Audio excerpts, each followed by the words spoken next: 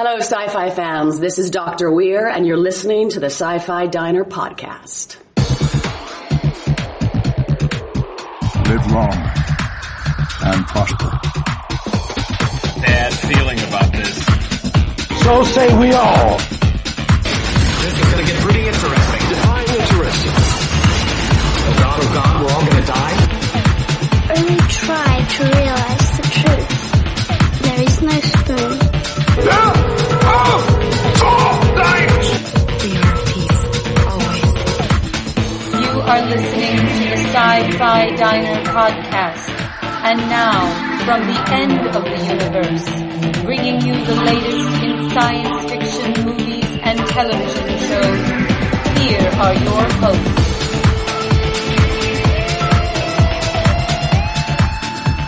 Welcome to the Sci-Fi Diner podcast. This is episode 92.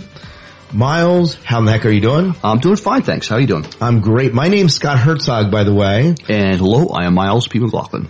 Yeah, and so we are here bringing you this episode of the Diner. This will be the last episode of the Diner we record until after Farpoint, right? I believe so, yeah. I think that's what we're talking about. So we will be on break next week, but we'll be back hot in the saddle, bringing you maybe some fresh interviews. We have an interview in the can for Pieces of Series, and we'll be interviewing the Mercury Men coming up, and Iron Sky, and a lot of good stuff that's coming up through. So, and just spend a little time at a sci-fi convention, which will be good too. Oh yeah, we certainly have some interviews coming up with that. Tom Alpenick, and who's the lady again? Lauren Holden. Oh, Lauren Holden's the Walking Dead. We don't have that confirmed. Oh, that's right. The other one. Benita Friesi. Yeah, so a lot of interviews coming up, so we're excited to bring them in the Diner. But tonight, we have a good menu. And it's not, we tried to make it a little bit light news, although we do have some news stories for you as well. So tonight, Miles, we have our interview with Nick Marsh, the author of the Conduit Sequence Series. He's a British author.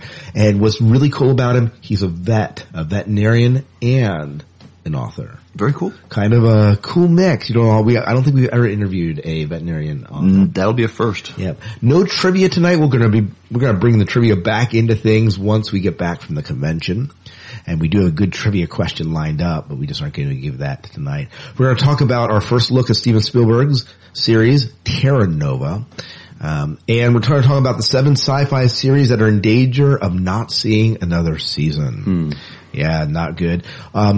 We have some news in the Smallville finale, when that'll air, and maybe a little bit to expect.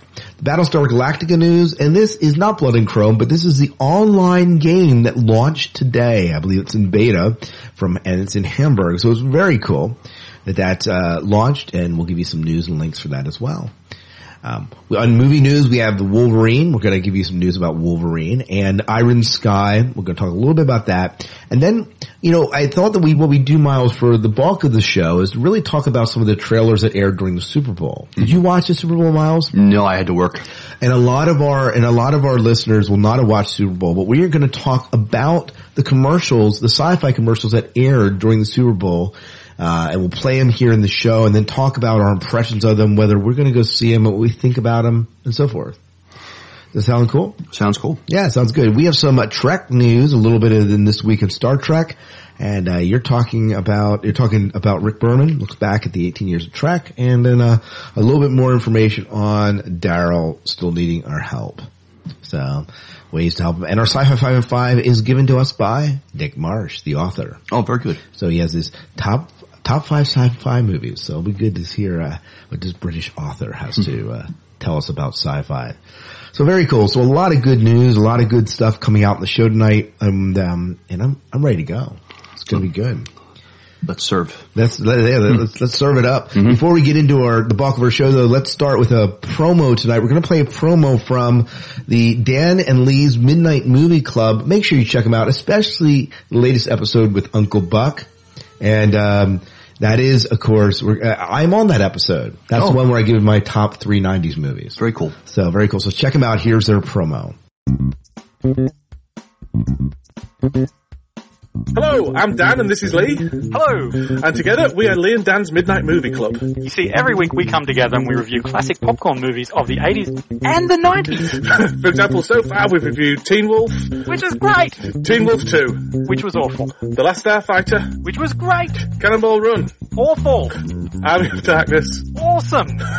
Police Academy, Mission to Moscow. Not so awesome. Worst film in the history of mankind. And Pee-wee's Big Adventure. The second worst film in the history of mankind. So if you want to hear more of our highly intelligent, incisive film critique, come over to midmoclub.com. That's MIDMO club.com and check out our podcast. Or you could just type Midnight Movie Club into iTunes if you have iTunes. If you don't have it, it'll be harder. That's right. So we'll hope you'll listen to us soon. To be fair though, I quite like Pee-wee's Big Adventure. Well, you're an idiot.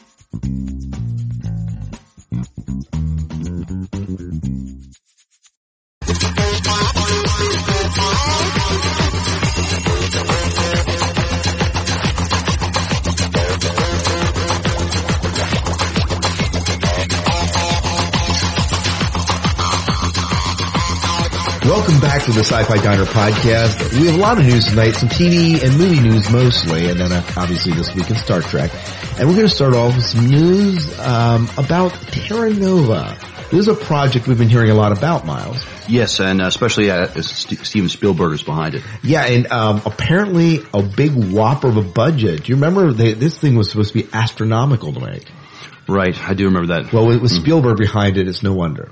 But he should have he should be able to find the money for it somehow. If anyone can, it's him. Well, tell us a little bit about the news that came out about Terra Nova. Well, this is the background. It centers around the Shannon family from the year 2149, and during the Super Bowl, we got our first sneak peek at a trailer for the series. The Shannon family lives in an overcrowded and overpopulated future where most of the plant and animal life has gone extinct. Sounds a little too real. As there is no feasible way to reverse the damage to the planet caused by humans, a team of scientists opened a space-time continuum portal that allows the family to travel 150 million years into the past. I wonder how many gigawatts of electricity that takes. Where's Dr. Brown when you need him? I know. Go ahead. What they find is Terra Nova, a world that with blue skies, bountiful vegetation, and a new beginning for the travelers.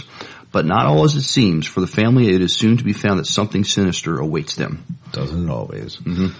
And when does this air, Miles? This will air May 23rd at 9 p.m. It's a two-parter, so it's good. Monday, May 23rd, and Tuesday, May 24th. Right, at 9 p.m., and it's on Fox, which means they'll cancel it right away. Unfortunately. No. But go ahead. Maybe not. We'll see. Yeah, we'll see. Mm-hmm. Well, we want to play you the trailer for it, and then we'll talk a little bit about our impressions about the trailer. But we obviously are a little bit excited about it. That's going to be on my DVR, I think. Yep. The great thing about this is it's coming in after a lot of our shows are done. We'll have time to, yeah. And we'll have a little bit more time to watch it. But here's a trailer, a 30-second trailer. This is a spot that aired during the Super Bowl. Citizens of 2149, we destroyed our home. The world you left behind fell victim to greed, war. We have been entrusted with a second chance to get it right. We did the right thing, didn't we? Coming here. Welcome to Terra Nova. We're starting over. It's a family. Get down! Welcome to paradise. Come on! Miles, first impression of this. Looks pretty freaking cool. It does. We haven't really had a good dinosaur series on TV for a while, have we? No, it's been quite some time, and this, the CGI looks good. It's Spielberg, it better look good. It'd be like, Jurassic Park, pretty much, every week now. Oh yeah. Mm-hmm. And the budget that it took to make Jurassic Park, obviously they can do it much easier with CGI and the technology. So I don't view the dinosaurs really looking that cheesy, I would think. No, I thought, Jurassic Park I thought looked pretty good first time. I think even now, I think it still holds up. Yeah. But that's been that's over 15 years ago now. So I think, with today's technology, it won't be as costly to make these effects, and maybe they'll probably be able to improve upon them too. Yeah, well, I'm excited about Terra Nova, and I think this commercial just whets my appetite a little bit more and puts me on edge, and it looks like humanity can go into the past, but it's still humanity, basically. Right, but it's an interesting premise. Pretty much we foul up the planet, and so our only, recourse is to travel back in time, before we fouled up the planet. Right, so we can foul up the planet earlier, basically. That was saying. It seems like a temporal causality loop. I know. I don't know. I'm excited about it. Let us know if you are excited about Terra Nova. We're kind of excited about this. I'm very interested, yeah. Well, this came out today, and I thought we'd just talk about it. The title of this news story is 7 sci-fi series that are in danger of not seeing another season. And that's not good. We always have sci-fi shows that we love, some that make it, and some that just don't quite cut it.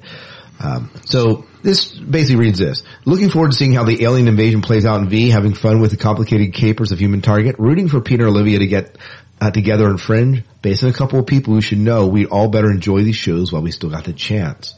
Over at Entertainment Weekly, Lynn Rice and James Hilbert published a list of every 2010-2011 broadcast show along with its chances of survival. And it looks like a number of our sci-fi favorites are in limbo between renewal and cancellation. So here are the things that they said. First of all, these are the shoo-ins, the things that are a sure thing for next season. Big Bang Theory and Vampire Diaries. No surprise with Big Bang Theory, especially with its nod at the Globes. Oh my gosh, yeah. So it would be stupid for that. Surprisingly, Nikita, I have not watched this show. I've heard about it, but I've not watched it. I didn't even know it was still on TV. So it is. Yeah. It premiered this last year. New episodes of it. Could go either way, and this is where we get into some of the limbo. Chuck, and I've kind of heard this about Chuck. Fringe. We talked about it before. Yeah, no surprise there that it's kind of limbo, although I think its Friday showing is good. I think its numbers are good for Friday. And Supernatural, no surprise that could go either way. Although I did hear rumors that this was its final season.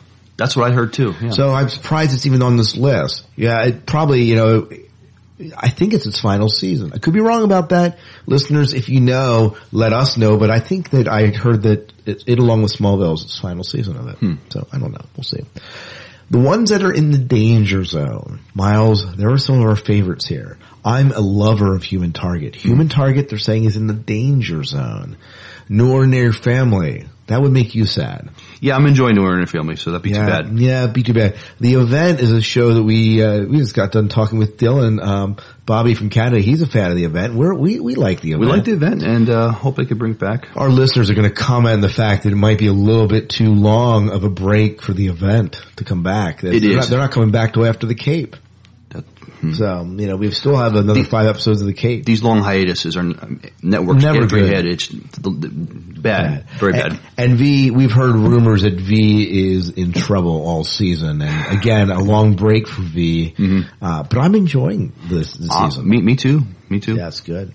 And then these are the ones he said are dead and buried. Okay. So, the Cape. Not a real shocker. They cut it from 13 to 10 episodes. In fact, in our listener feedback show, we have a lot of people that are commenting on that, on the Cape. They really did not, I guess. They didn't give it a chance, really. But pretty much after the second episode, NBC was like, okay, it did hit a series low. But, I wonder when news comes out they're gonna cancel a show or that it's cut in series if people don't just kind of give up in a series right away. Why invest the time if it's not gonna be around? Yeah. I still am. I haven't watched this week's episode, but I'm excited about that.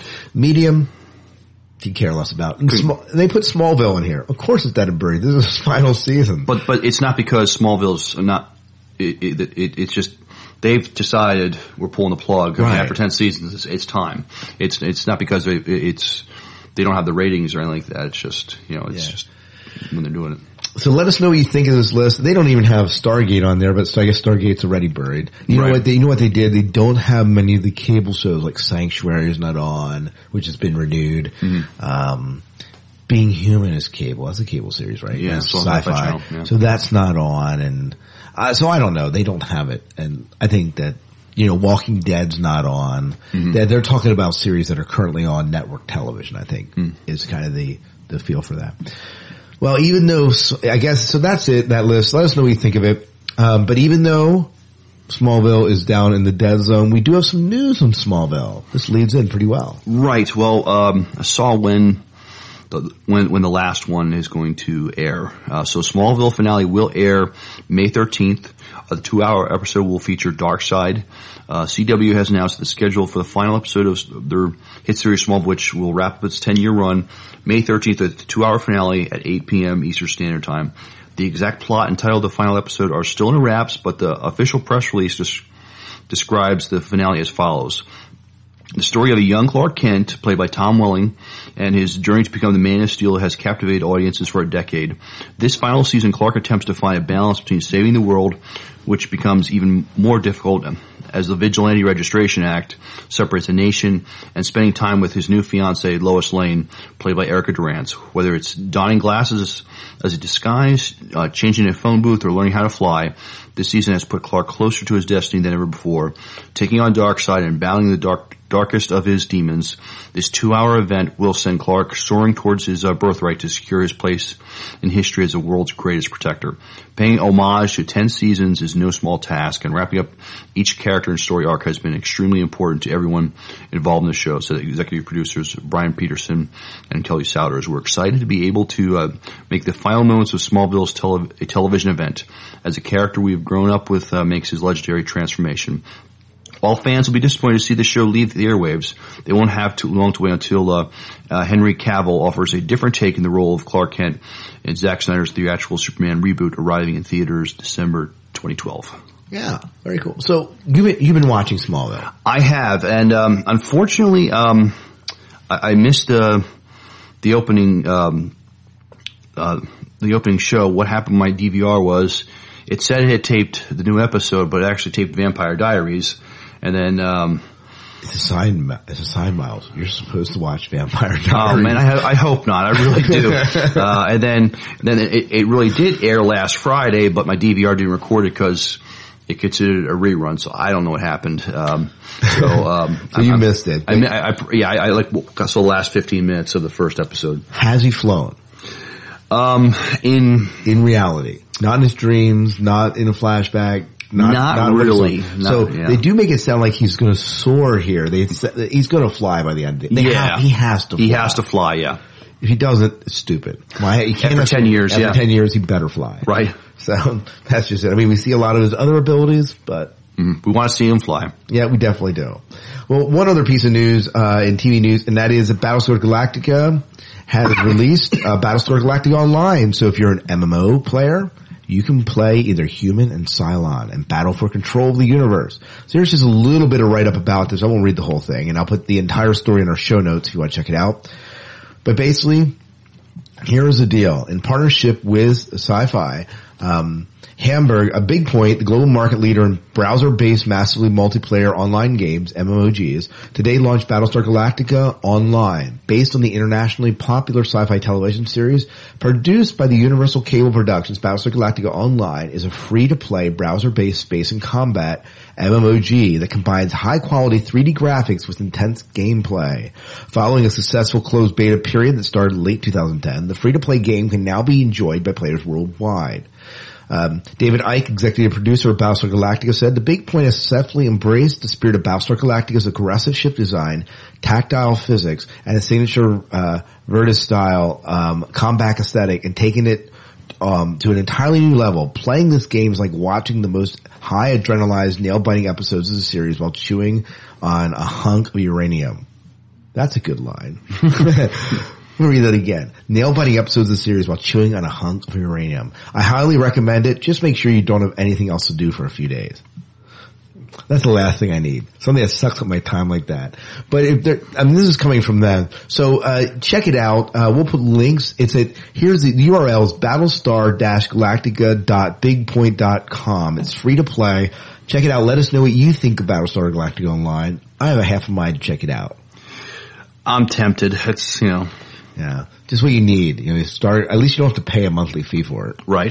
So, but as I say, you get what you pay for. So we'll see how good it is. Let us know if you like it or not.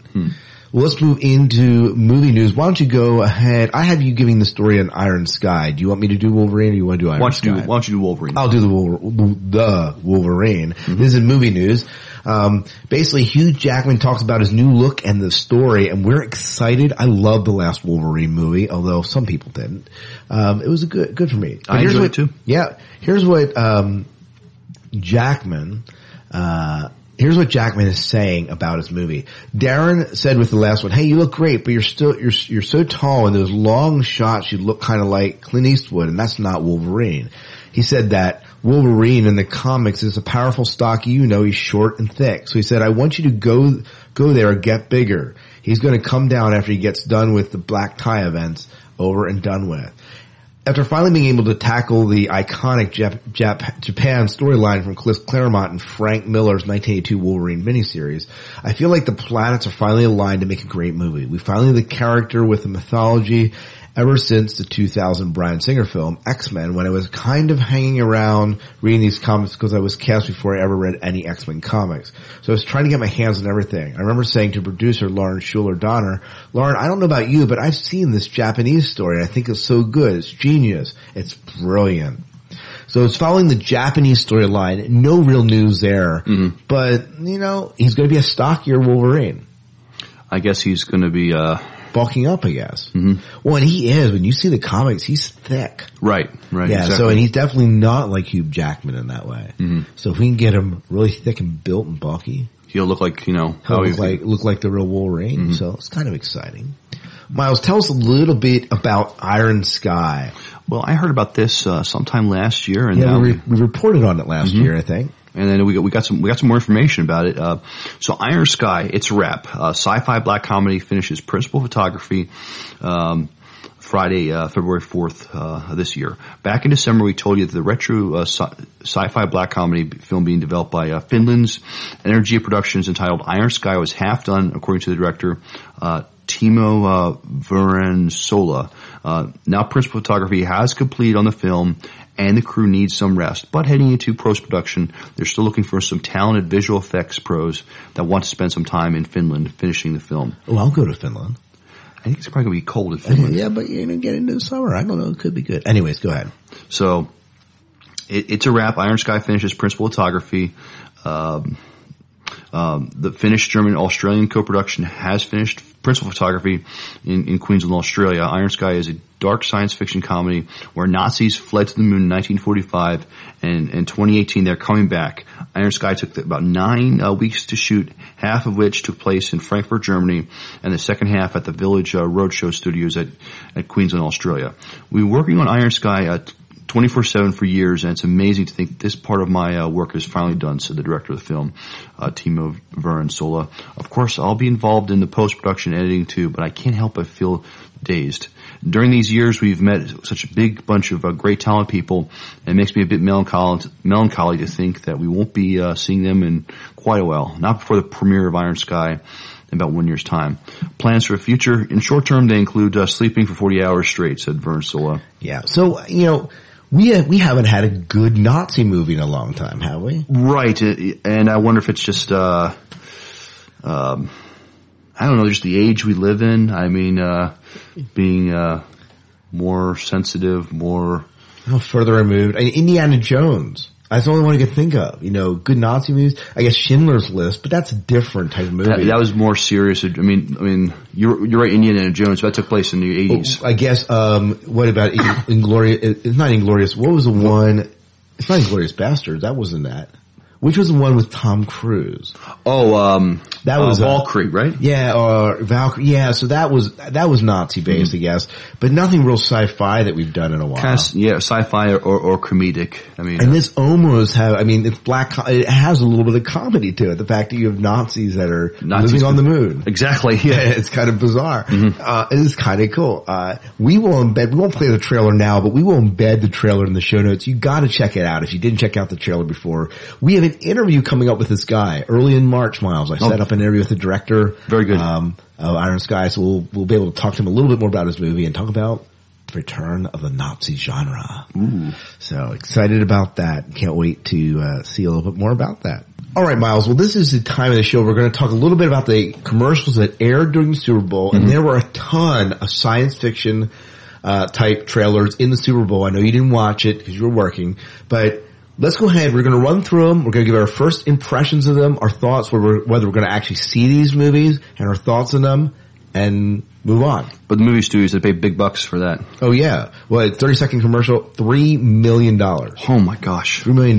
They can put that in my podcast for 30 seconds, in my opinion. But so here's the first one is Pirates of the Caribbean on Stranger Tides, of course, with Johnny Depp. This is Pirates of the Caribbean 4. You could guide an expedition. You are Jack Sparrow. And there should be a captain in there somewhere. There's the Jack I know. There'll be dangers along the way. Firstly, mermaids, zombies, Blackbeard. The pirate all pirates fear. Captain, I wish to report a mutiny. I can name fingers and point names. Perfect. Steady as she goes. We're falling behind. Fight to the bitter end! Bring the mermaid! You're killing her. I'm a bad man.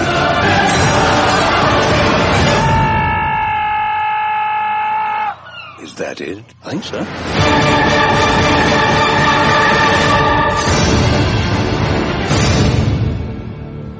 Miles, your thoughts. We are now at Pirates 4. You know, what is it with Hollywood? I mean, they just figure they get more cash out of this cash cow. It's just, I was joking with my students that Pirates of the Caribbean, you know, Johnny Depp will be doing this in a walker in a few years. But, I go see it in the theaters? Probably. Yeah, you know what? I might. This actually looks good. I mean, we no longer do we have, Keira Knightley. We don't have Orlando Bloom in it. We have a slightly different cast. It means it's going to have a slightly different feel. We're going to have Blackbeard. I mean, come on. The iconic pirate himself in this. And mermaids. You can't go wrong with mermaids. You know, come on. And so, you know, Johnny Depp certainly carries these movies. Yeah, this may even better than the last two movies, that they did. I'm sure my wife and I will go see it. You heard it here first on the Sci-Fi Diner that this movie is going to be better than the last two Pirates of the Caribbean movies. I said it might. Miles, we're taking you at your word. It's truth. It's gospel. No, I'm just kidding. Anyway, so that's Pirates of the Caribbean. I don't know if I will see it in theaters. I may wait. You know, it depends. If you con me into going, maybe I'll go. Okay. I don't know. Can I take my daughter? Maybe. All right. Well, this is another one. This is Super 8, and this is a Abrams Spielberg mashup. Super 8. Oh, okay. So we obviously are huge fans of Abrams from Fringe and many of his other shows. Yeah. So let me go ahead and play this trailer for Super 8.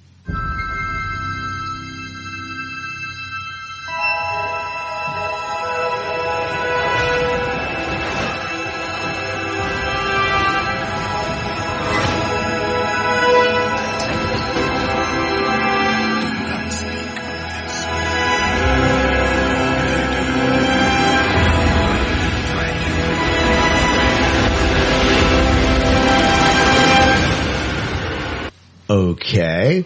Someone was telling me they saw aliens in this. Did you see any aliens in that? All I saw was lots of stuff blow up, but for no apparent reason. Hey, I'll go see things blow up. I'll pay to see it. I love the shot where the train car's whirling around towards you. It was a cool shot, I give it that, but unless I need to know a little bit more before I'm going to pluck $9 to go see it in the movie. So you need a better trailer, basically, is what you're saying. Oh my, yes.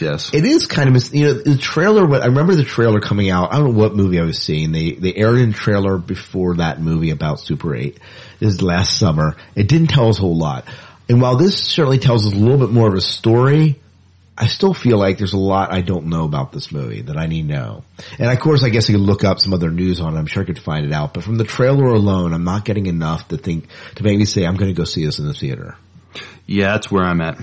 So theater, no. Rental, maybe. Yeah. At this point, maybe that's where we're at. This is not really a sci-fi movie, but I threw it in here because I'm a huge fan of the franchise, and that's a Fast and Furious movie. So, have you watched any of the Fast and Furious movies? No. No, you haven't. No. I'm going to play this one anyway, so just bear with me, Miles. And this is Fast 5. It's the fifth one in the franchise. Talk about milking a franchise to death like Pirates of the Caribbean. They even bring back Vin Diesel. Okay.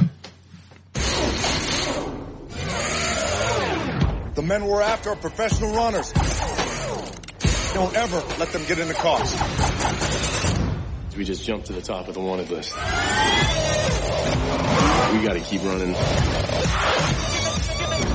Running ain't freedom. You're going down, Toretto. Big mistake.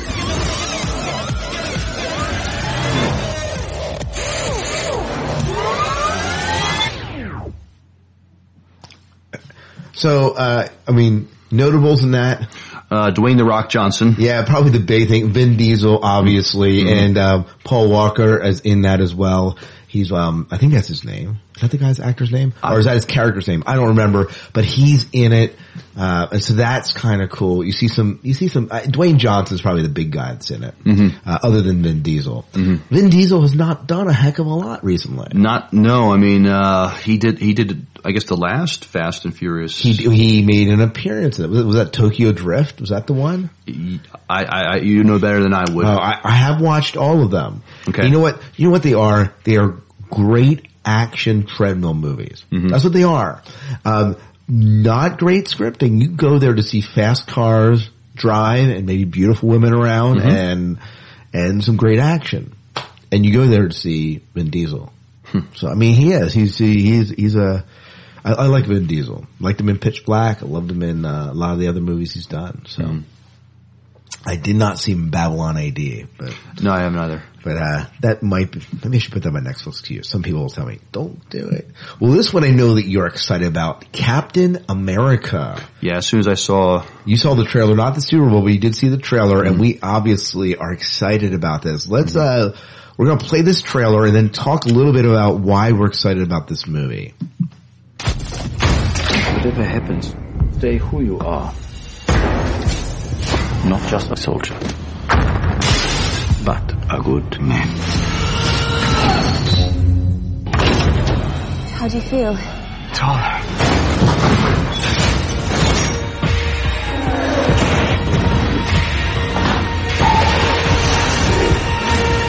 What do you think? I think it works. Yeah, I'm stoked. I am too. I mean, this looks very impressive, and Tommy Lee Jones is in it. Yeah. See that shot of him there? I haven't seen him, and I know he's been doing a lot of directing, people said, and Men in Black 3 is going to be coming out sometime. I know there's rumors of that, so we'll see him again, but I like to see him in there. And the guy who played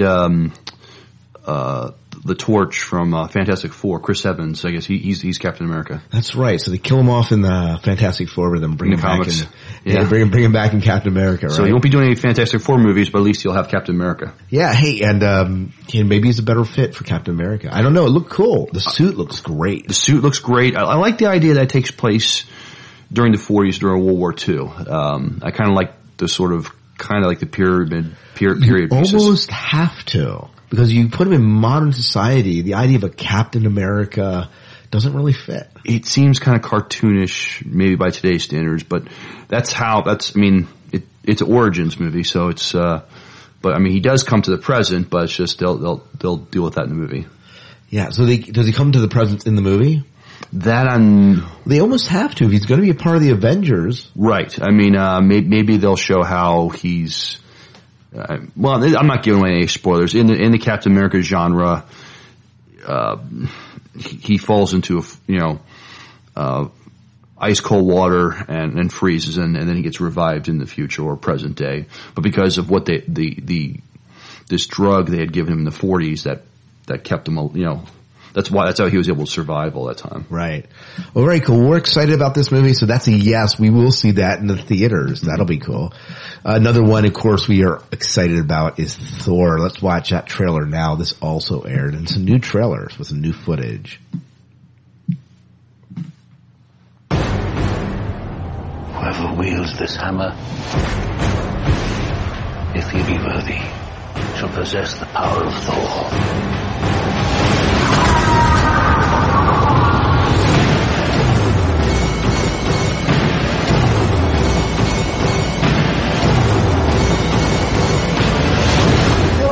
You'll see soon enough. God, I hope you're not crazy.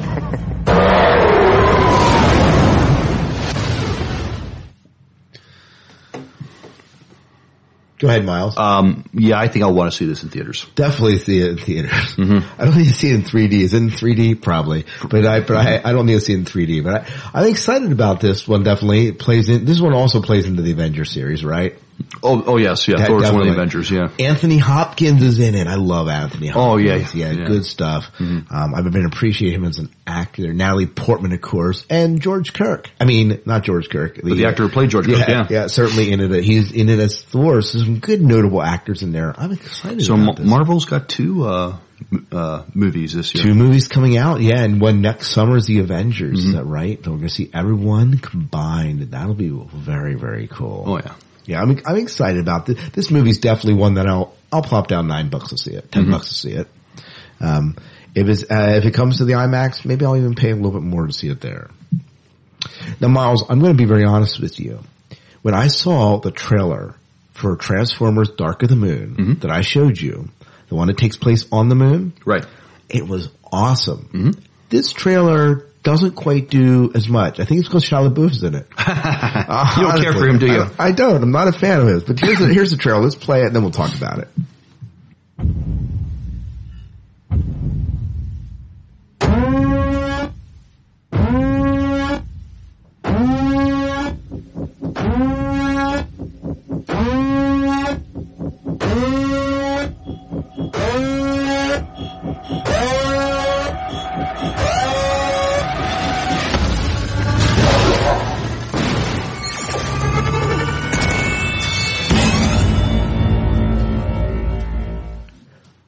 Okay, what stands out to you in this trailer? Optimus Prime with a jetpack and wings. Yep.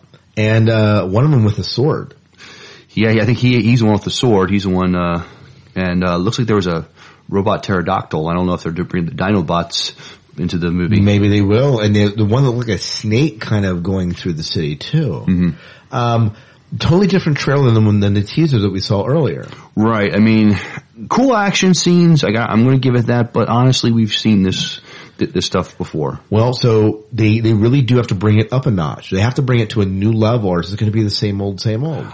I'm hoping it's stronger on story than necessarily the. And hopefully not as cheesy in some of those scenes. Yeah, hopefully they killed off those 2 sidekick robots. Oh, they were annoying. They were the worst thing that they could do. Michael Bay, come on.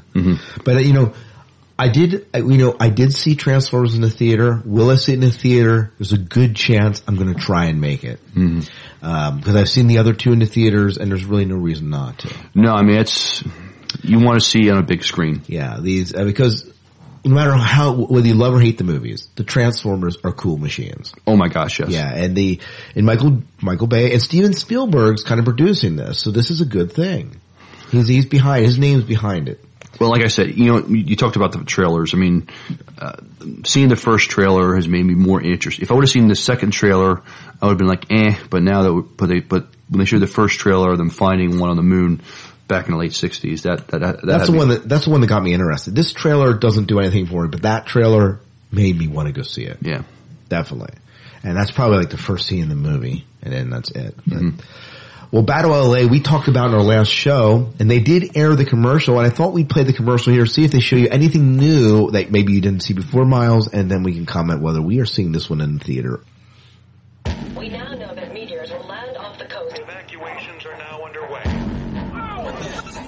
It appears that there's some shadowy figures. Lucas, if you could just come back, please. When you invade a place for its resources,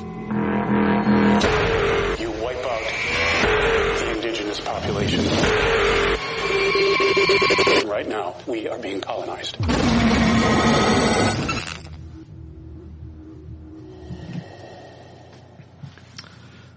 Well, it's a different trailer than the one I saw, but you still don't really see the aliens or the alien ships. They're kind of shadowed in a way.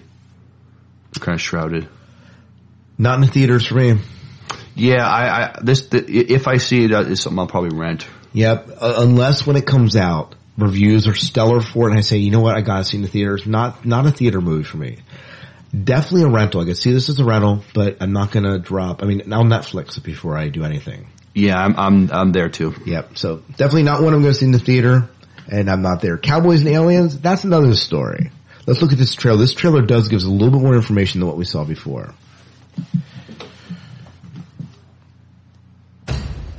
Jake Lonergan, I'm going to need you to come with us.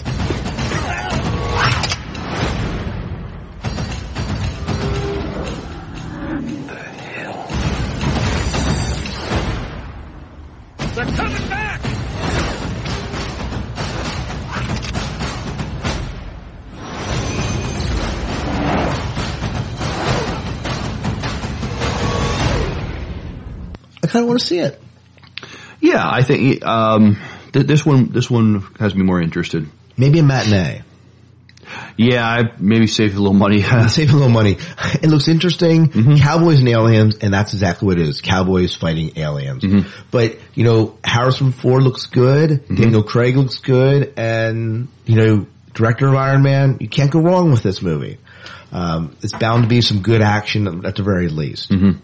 I want to talk a little bit about another trailer that appeared in the Super Bowl, and this one's called Limitless. Now, I was unaware of this movie that was even coming out, but it does have De Niro in it, and let's take a look at what it's about, and then talk about whether we're going to actually check this out. See that guy? That's me. My excuse for looking like this? I'm a writer. Eddie, maybe it's time to let the writing go. But just in case you think nothing ever happened to me. Eddie Mora! Hey! Tell me about this book. Well, how much have you written of it? Not one word. Well, I suppose I can help you with that. You know how they say that we can only access 20% of our brain? This lets you access all of it. They've had clinical trials and it's FDA approved. Alright, just out of curiosity, and that's all. I was blind, but now I see. A tablet a day, and I was limitless. I now had cultural appetites. Since when do you speak Italian? I finished my book in 4 days. I'd like to renegotiate my advance. Math became useful. From 12,000 to 2.3 million in 10 days. I'm baffled by this guy. So, Eddie Mora, you do know you're a freak. What's your secret? Medication. Your powers are a gift from God or whoever the hell wrote your life script. I'll open up a line of credit for you. You'll be wanting a few toys. How many of us ever know what it is to become the perfect version of ourselves? What's the asking price? 12.5. I'll take it. Everything I have, I want to share with you. What you doing, hon? You think somebody's watching? My brain is skipping time. I have no memory of the last 4 days. I'm living in that 21st century, doing something mean to it. Your powers are not earned. You're careless with those powers. Have you asked yourself what you're going to do when you run out? You'll die. No one man should have all that power. The clock's ticking, I just count the hours. There's no scenario in which you'd lead this life where you don't work for me. No scenario. I see every scenario. I see 50 scenarios. That's what it does, Carl. It puts me 50 moves ahead of you. Worth the risk? What would you do?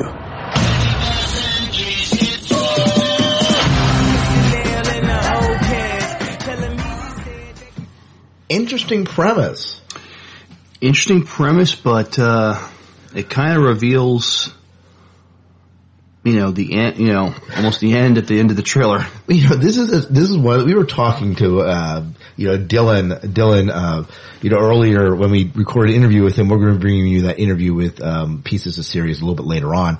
But we were saying, we hate trailers. They give away too much. Mm-hmm. And this 2.5 minute trailer gives away just a little bit too much for us. Right. I do like the premise. Oh, I do too. And is it a movie I will see? I might rent it.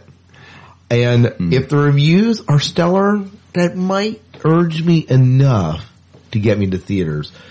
Matinee, maybe, but definitely DVD. Mm-hmm. How are you feeling about that, Miles? I'll wait to hear what other people think before I decided. But right now you're thinking DVD. DVD at the most. I'm not, So maybe not even DVD for you. Yeah, because I don't know. I just kind of think... You kind of see where it goes at the end. Yeah. We'll see. Here's the last trailer we're going to play tonight, and this one aired during the Super Bowl, and this was Priest, and we heard a little bit about this, and it's about Don Bender. Well, no, it's not. But this is Priest, based on the comic book, I believe. I come before you because this was a vampire attack. There is no vampire menace. That's a lie. If you take any action, you will be stripped from the order. I have no choice. One of your own has broken his sacred vow. Bring him back. George, alive.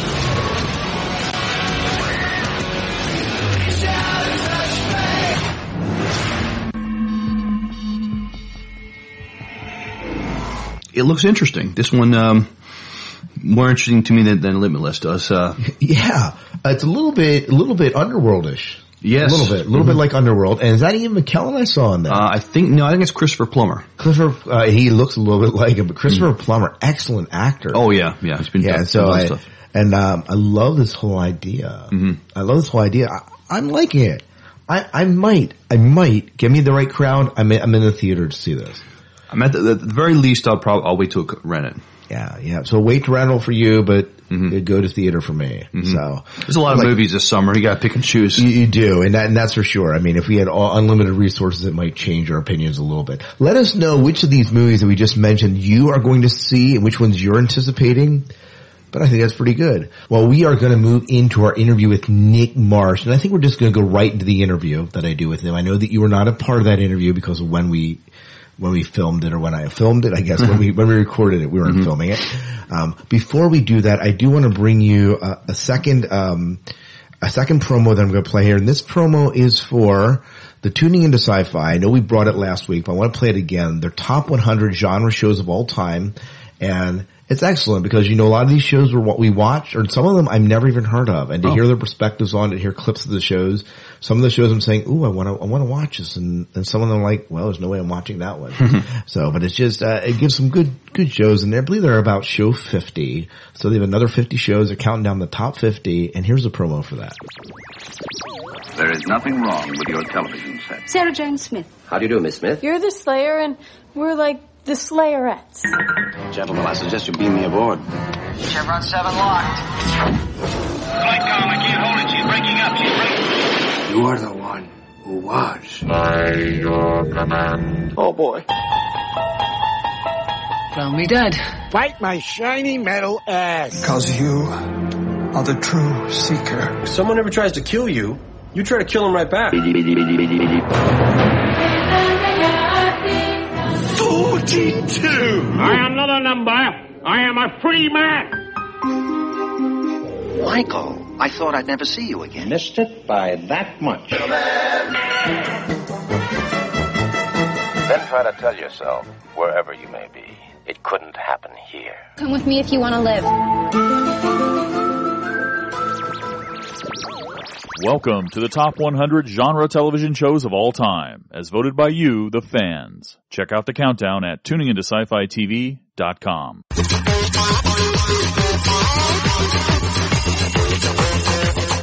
Ladies and gentlemen, here at the Sci-Fi Diner, we often talk about the UK television shows such as Being Human, Torchwood, and Doctor Who that make their way into our living rooms. What we don't often mention is novels that many times have the same transcendence. We have one such author with us tonight. His work has been called a delight to read by SciFi Online, a fascinating tale that is wonderful to read by TCM, and a shocker that is fast, funny, and exciting. We are delighted to be speaking with Nick Marsh, author of the Conduit Sequence trilogy. Mr. Marsh, welcome, and thank you so much for taking time to speak with us on the Sci-Fi Diner podcast. Not at all, Scott. Thank you very much for having me on the show. Oh, yeah. Well, it's awesome. Well, first things first, tell me about this vicious killer of a cat you have named Vienna. Vienna, she's well, as you may or may not know, I'm a vet by trade, veterinary surgeon, not combat veteran. And in my first week at practice, I didn't have any pets, and a cat was dumped on the practice doorstep, giving birth, kittening. And so, of course, all the kittens were rehomed very quickly. Everyone loved them. And foolishly, I listened to the nurses when they said they felt sorry for the mother. So I rescued her in lieu of going on holiday to Vienna, hence the name. And she's never forgiven us. She's what I would call a semi-feral cat. Nice. We once, long ago, when we were living out in the middle of the country, we heard a scraping at the door. Went and opened the door to find a pair of eyes sitting on the doorstep that Vienna had nicely dissected, I think, out of a rabbit. Oh, nice. I know so. I hope it was Vienna that put them there, actually, because it could have been some evil cult somewhere, but right. That's the kind of cat Vienna is. Nice. Now, we mentioned just a little bit before the show. My daughter would love your three horses. What is it? Emily, Sophie, and Boy.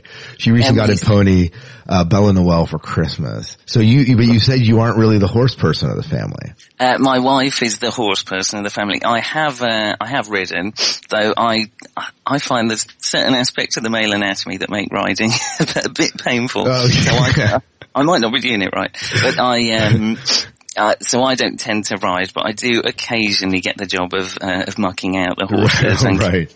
They're nice enough horses, but I don't know. They're an animal that can already kick you through a wall, and then someone had a bright idea of attaching iron boots to the bottom of them, so I'm always a little bit wary of it. Oh man. Yeah, I would say so. And is she also the one that got you into your dogs? Oh, yeah. Kerry had, we have two rescue greyhounds, a lurcher and a greyhound, and Kerry was the one that got me into greyhounds. They're lovely pets. They just lie about all day. So I tend to look after the dogs and walk the dogs and, pick up their poo, and she does the same for the horses. There's a whole poo theme running through everything. Yeah, this interview's going dangerously scatological. It's not deliberate. No, definitely not. So your wife is the one that really got you into all your pets except for Vienna. Yes, she's not keen on Vienna. She's got her own cat now, so we have our own cats. Well, it's no accident that we're talking about pets with your veterinary background a little bit. Talk about now I saw on your blog or your website that James Alfred Wright, who most of us know as James Herriot, had a huge influence in your life. Tell me about that influence. Well, I guess, I would pin James Herriot's influence down. Actually, funnily enough, that's probably where my science fiction influence started as well, because, my parents used to take me and my brother on long, planned out holidays around Germany. They lasted about 3 weeks, which is forever if you're a kid.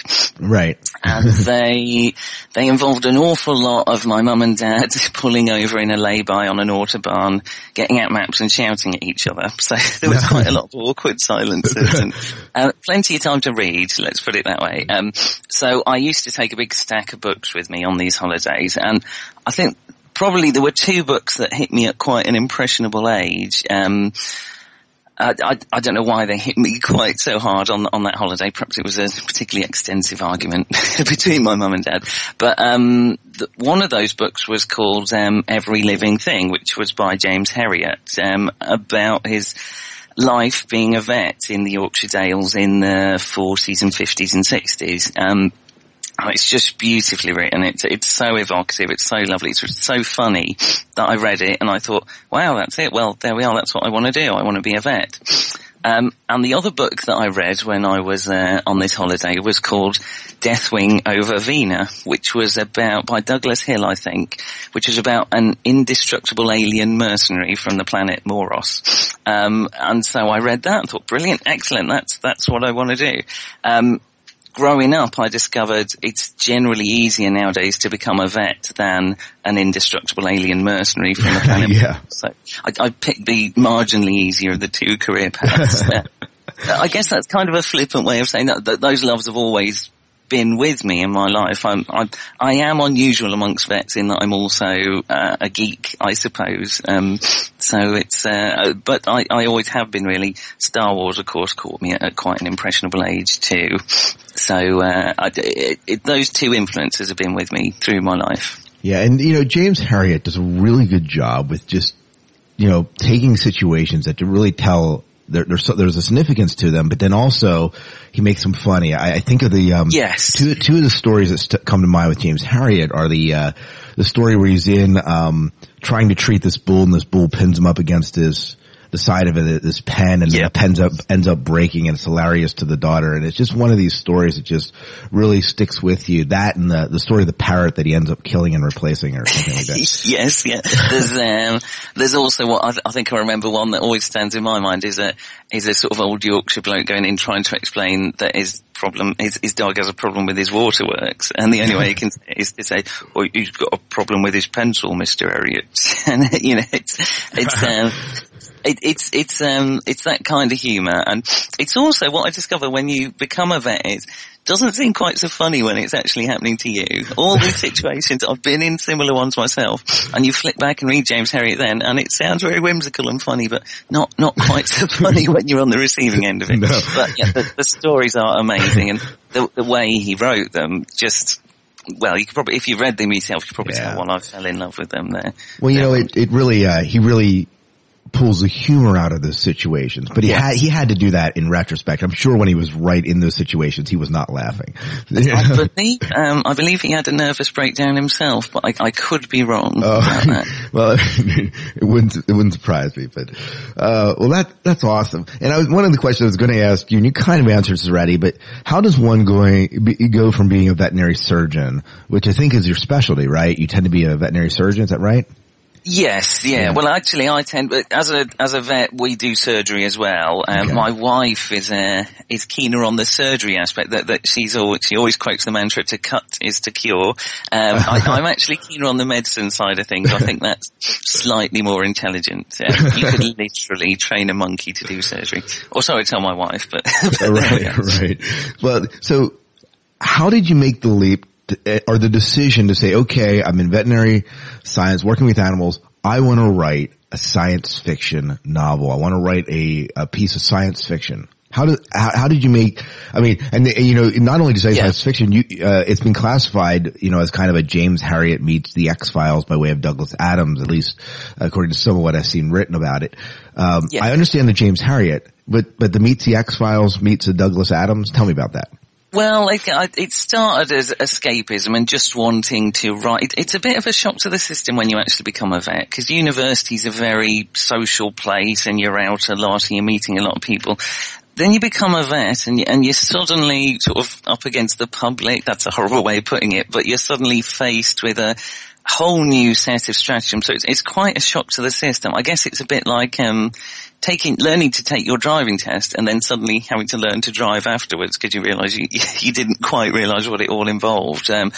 And so there were a lot of nights, because the hours are very long as well, there were a lot more sort of lonely nights. That makes it sound dreadful, but there were a lot more nights, quieter nights than I was used to. And so I found, funnily enough, even though I was busier, I had more free time on my own. So I think writing, which had kind of been, I've always written a bit, but it kind of went on hold at university, came about from suddenly having quieter evenings. And so I started writing, I guess, what you would class as a James Herriot novel, but me being me, things like aliens and zombies and that sort of thing kind of crept in at the edges. So it just sort of naturally, it doesn't sound very natural, but it just sort of naturally went towards a science fiction story.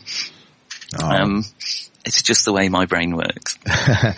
Very cool. Now, you mentioned Doug Hill as being obviously one of the early influences for you, and obviously James Herriot. What are your other influences in science fiction and fantasy in particular?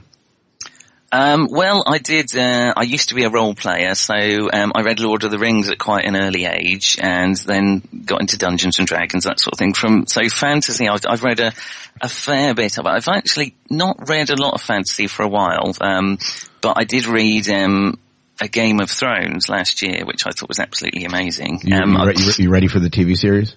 Absolutely. Well, that's why I read it, because I thought I want to read it before I see the TV series. But that's kind of an aside. I wouldn't really cite that as an influence. My influence is probably more, well, British humour, I suppose, would be one of them. You know, I grew up with, the classic Monty Python and the Two Ronnies and Red Dwarf, which was one of my favourite shows when I was younger. Doctor Who, of course, Peter Davison was a vet on the television version of All Creatures Great and Small, which James Herriot wrote. Okay. So to me, he was the ultimate. He was a vet who was also Doctor Who. So that was amazing. So that was an influence. And of course, Douglas Adams is a big influence on my work. Just an amazing writer. Hitchhiker's Guide to the Galaxy, just absolutely love it. So, that would be a large influence as well.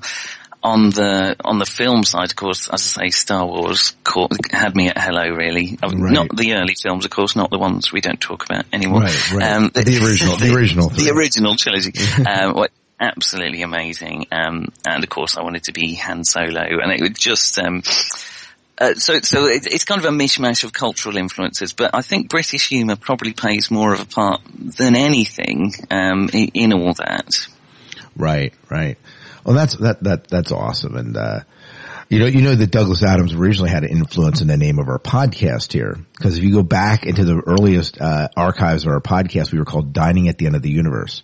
Which was which was an homage to the restaurant at the end of the universe. But, absolutely. But anyways, so we mentioned the influence. Let's talk a little bit about some of your work. You have 2 books out. I know that you've written more than this because there's been blogs, there's been some the Infocom games and some other fantasy stuff that you've done. You have 2 books out in the Conduit series. Tell us a little bit about them. What is the premise of these novels? Well, the basic premise is that the central character, Alan, who is a vet, of course, is on one of his nighttime calls is influenced to an extent where he unexpectedly becomes what's called the Conduit. And the Conduit, though Alan doesn't fully understand it himself and constantly tries to avoid thinking about it and being it, is a link between our world and the shadowy other worlds beyond, possibly the spirit world, though Alan tries to avoid it enough that it's not entirely clear quite what that world is. So he becomes a link, and that, as he discovers later on in the novels, is something that kind of naturally occurs on planets, and the Conduit is a vitally important piece of the planet's defenses from attacks from this other world. But Alan is perhaps not the best material to become this Conduit. So it's really the story of the consequences behind that one call. And the first novel is about that, and the second novel moves into different territory because I wanted to write a time travel book. So it kind of but in saying that, so can you read the second novel apart from the first, or really does it build in such a way that you really should read the first to have a good basis for what's going on in the second? I hope that the second novel explains it well enough that they'd stand up independently. I think they probably do. Certainly people who've read the second without the first follow what's going on quite easily. So no, you don't have to. The first novel is a standalone story and the second is too. So I suppose it's similar. I suppose that might be where the X-Files influence comes in that it's quite episodic, but it helps to know the first story, but it's certainly not necessary. It certainly gives you a background, I would think, of the characters and how he became the Conduit and everything else that you don't. Because right now, I'm partway through past tense, and and as I'm reading it, I don't necessarily know where he got this, but you see him shifting between the 2 realms or the 2 worlds, and and his seemingly inability to control that at this point. Yes. Is that a fair assessment of it? He doesn't. Yeah, I think that's fair. He can't really control that at this point. No, and he doesn't really want to try, though. He keeps getting forced into positions where he has to. Right. So interesting premise for it, and let me ask you this: so, how has your veterinarian life made its way into these novels? Well, mainly because Alan, the central character, is a vet, and because of that, I can write a little bit about the sort of stresses and strains of everyday life. Partially, I wrote it because I felt I was moaning a lot about how hard work it is to be a vet, so I wanted Alan to be an extension of that, to be someone who really continually moans about what rotten time he's having, and then I wanted to put him in a position where he realised actually there are a lot worse things that could happen to you than, having a decent job and working in a profession where you help people. And so that's how I get that sort of philosophy across. And because Alan is a vet, I can put him in positions which have occasionally happened to me as well. Yeah. Where did the idea for sole purpose and past tense come from? I mean, the stories themselves, this idea of the Conduit. I mean, yeah, that's a good question. I think the first novel, Alan is called out on a night call to a frightened farmer who isn't sure what's going on. And when he gets there, he discovers that a cow has given birth to a transparent calf, completely transparent, so he can see right the way through it, and he can't understand what's going on or how this thing can be alive. And that was the image that I thought of at first. I probably thought of it in the middle of the night driving out to a call. I suspect I did, but that was the image I started with, and then kind of had to explain what was going on. So that's the way I went, that this encounter led to Alan becoming the conduit, because there is a problem in the other world. So it's really an explanation of that first image I have, and everything else has grown sort of naturally from there.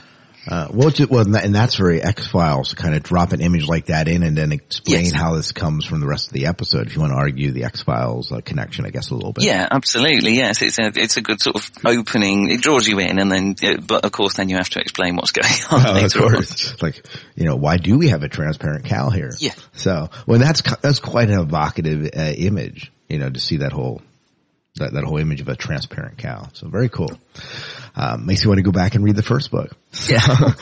No, I've done my job. So earlier in the interview, we called this, I called, I guess in the introduction, the series a trilogy. Will we be seeing another book in this series? And what? Eventually, yes. I'm actually working on a different novel at the moment, but I do plan to return to the Conduit Sequence. Where I guess I've called it a sequence because I'm not 100% sure whether it will be a trilogy or whether it will carry on from there. But trilogy is often a sort of a fairly natural way of bringing a story to a close. So it may be, it may not. It may not. It may continue on if there's inspiration beyond it. So you're working on another novel outside the trilogy. Can you tell us anything about that without spoiling too much?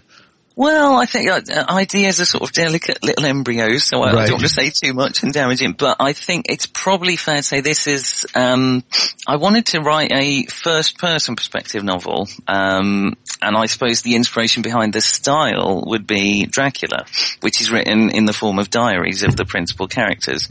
I wanted to try something along those lines, and I wanted, I suppose partly because of that, I wanted to write it in a time when diaries were more popular. So it's actually a kind of pulpy horror story. Hopefully that horror is probably a bit strong, but a pulpy adventure set in the 1920s on the Orient Express. But that's probably enough to be getting on with. Okay, so that gives at least an idea. And when are you hoping to have this book out? Well, I'm probably about halfway through the first draft at the moment, so we have a little maybe next year, maybe the year after, something like that. All right. Yeah, because it is, again, it is a part-time. It's not like you're writing full-time. It's just no. So absolutely. Well, what did with some of our listeners, I know dabble in writing their own fiction, their own sci-fi, their own science fiction and fantasy work. Yes.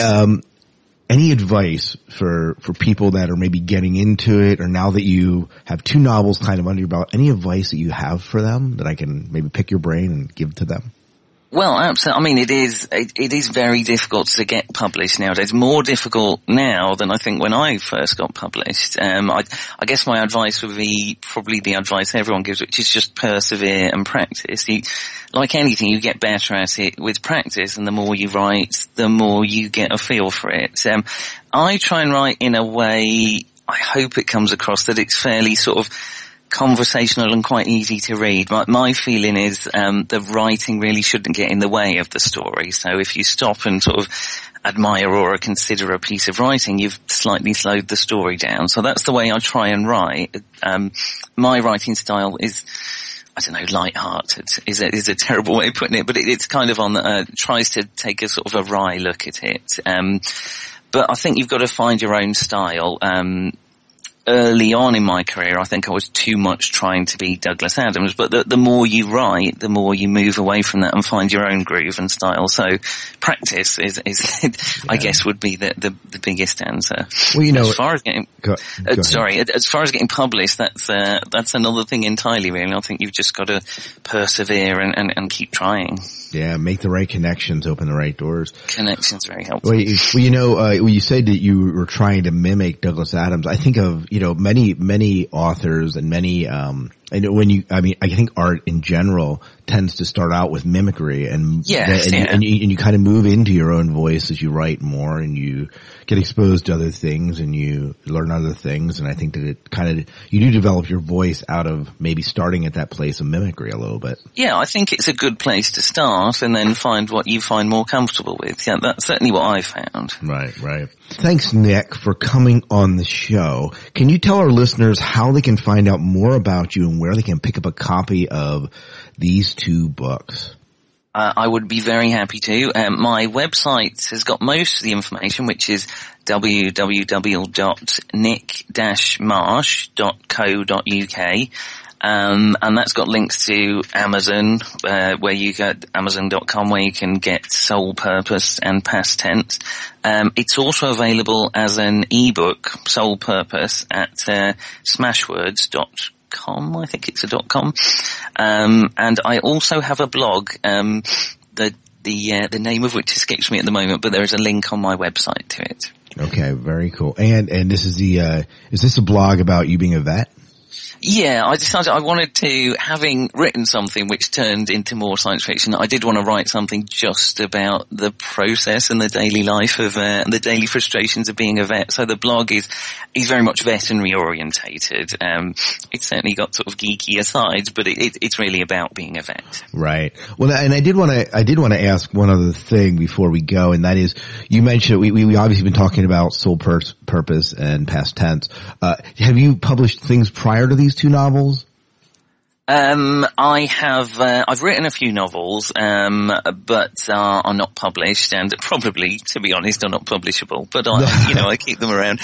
I've written a few things for websites, but mainly the novels are what I've written. I've also written a few short, sort of text adventures as well. But no, mainly the novels are what's come out from my brain. All right. Well, very cool. Well, thanks so much for joining us today and for chatting about your books on the Sci-Fi Diner podcast. Not at all. Thank you very much for having me, Scott, and keep up the good work. It's a great podcast. It's the DVD Geeks. Real fans with real opinion. Every Monday from 7 to 8 p.m. Central on FearlessRadio.com. FearlessRadio.com. Remember, scene selection is not a special feature. The DVD Geeks on FearlessRadio.com. For more information, point your web browser to dvdgeeks.tv.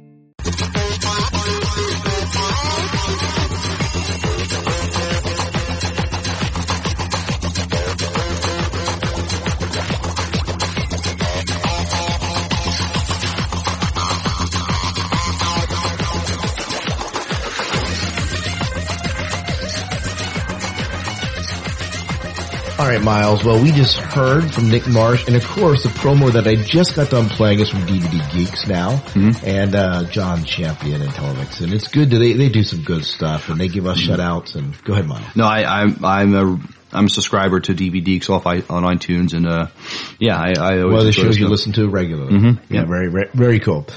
We do have SciFi 5 and 5 at night, and it is brought to us by none other than Nick Marsh, the author that you just heard interviewed. Cool. And he has a sci-fi list for his top 5 sci-fi movies. And I know that we've done top 5 sci-fi movies, if I can speak here, before, but it's always interesting to see everyone's personal preference in here as to their top sci-fi movies. And so this is in no particular order, I believe, or I think this might be in a particular order, I believe he said. So let's just run through these, and Miles, I'll start, and then you can do the next one, and so forth down through. These are from Nick Marsh. So his first one is Blade Runner. No surprise there. We, of course, I watched it twice. Not a movie that I would necessarily place my number 1, but Edward James Olmos, you just can't argue with it. Right. He's in it. And his number 2? Empire Strikes Back. Probably the best Star Wars movie in the whole franchise.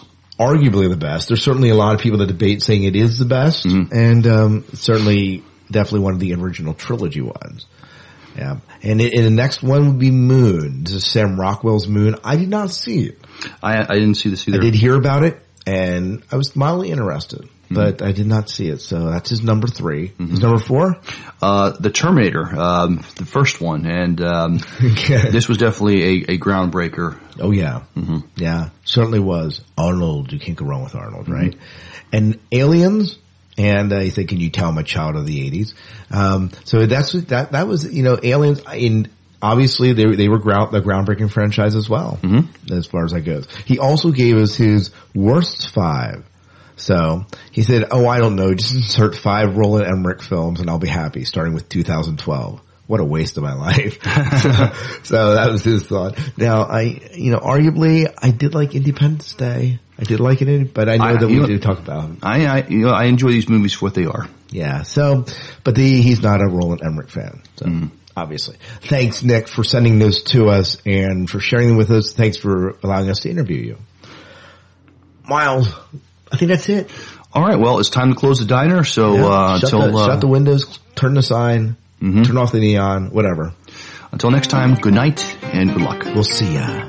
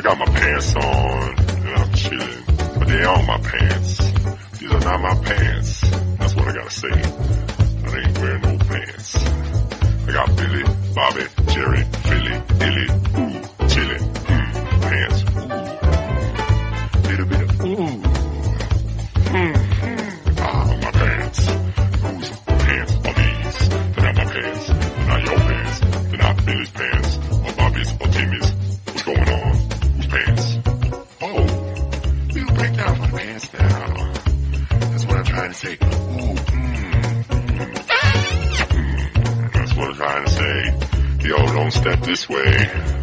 I got my pants. Oh, yeah.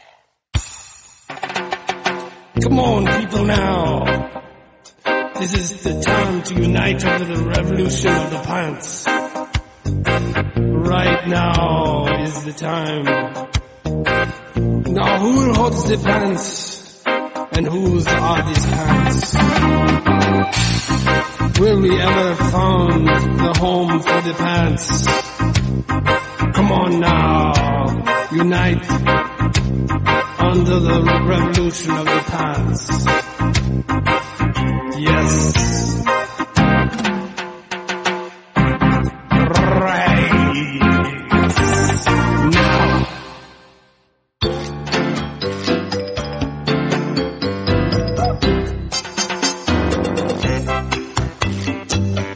These are not my pants. These are not my pants. These are not my pants. Bobby! Bobby! Bobby's pants.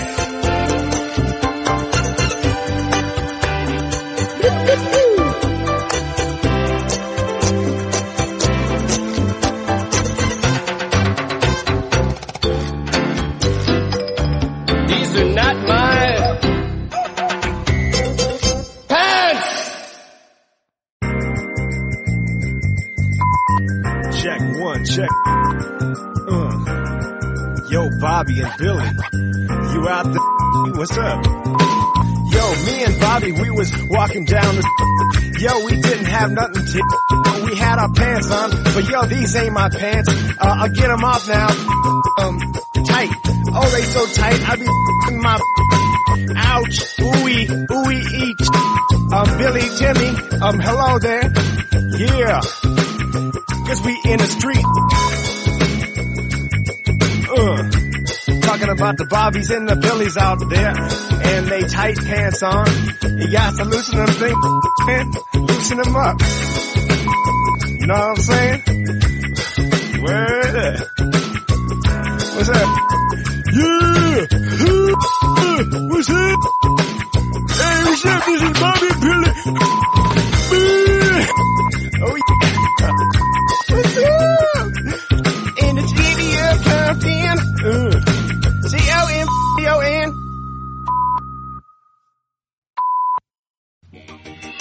Well, we hope you enjoyed listening to the Sci-Fi Diner podcast. If you want to find out more about the Sci-Fi Diner podcast, please visit SciFiDinerPodcast.com, where you can find show news, pictures, videos, and many other things about the Sci-Fi Diner. You can also find the Sci-Fi Diner where else, Miles? We have a Facebook fan page, and we have very active discussion going on there between Scott and myself and you, the listeners. So I encourage you, please join our Facebook fan page and let's talk some sci-fi. You can find us on Twitter at twitter.com/Sci-Fi Diner. You can find me on Twitter. That's Herzog, Hertzog. And I am Son of Worf at Twitter, and I also on TrekSpace, Son of Worf at TrekSpace. And we want to hear from you. So please email us at the Sci-Fi Diner Podcast at gmail.com or call our listener line at 1-888-508-4343 and let us know your thoughts on what you're watching, what you like, what you don't like. We want to hear from you. You can find more great podcasts at lifestylepodnetwork.com.au.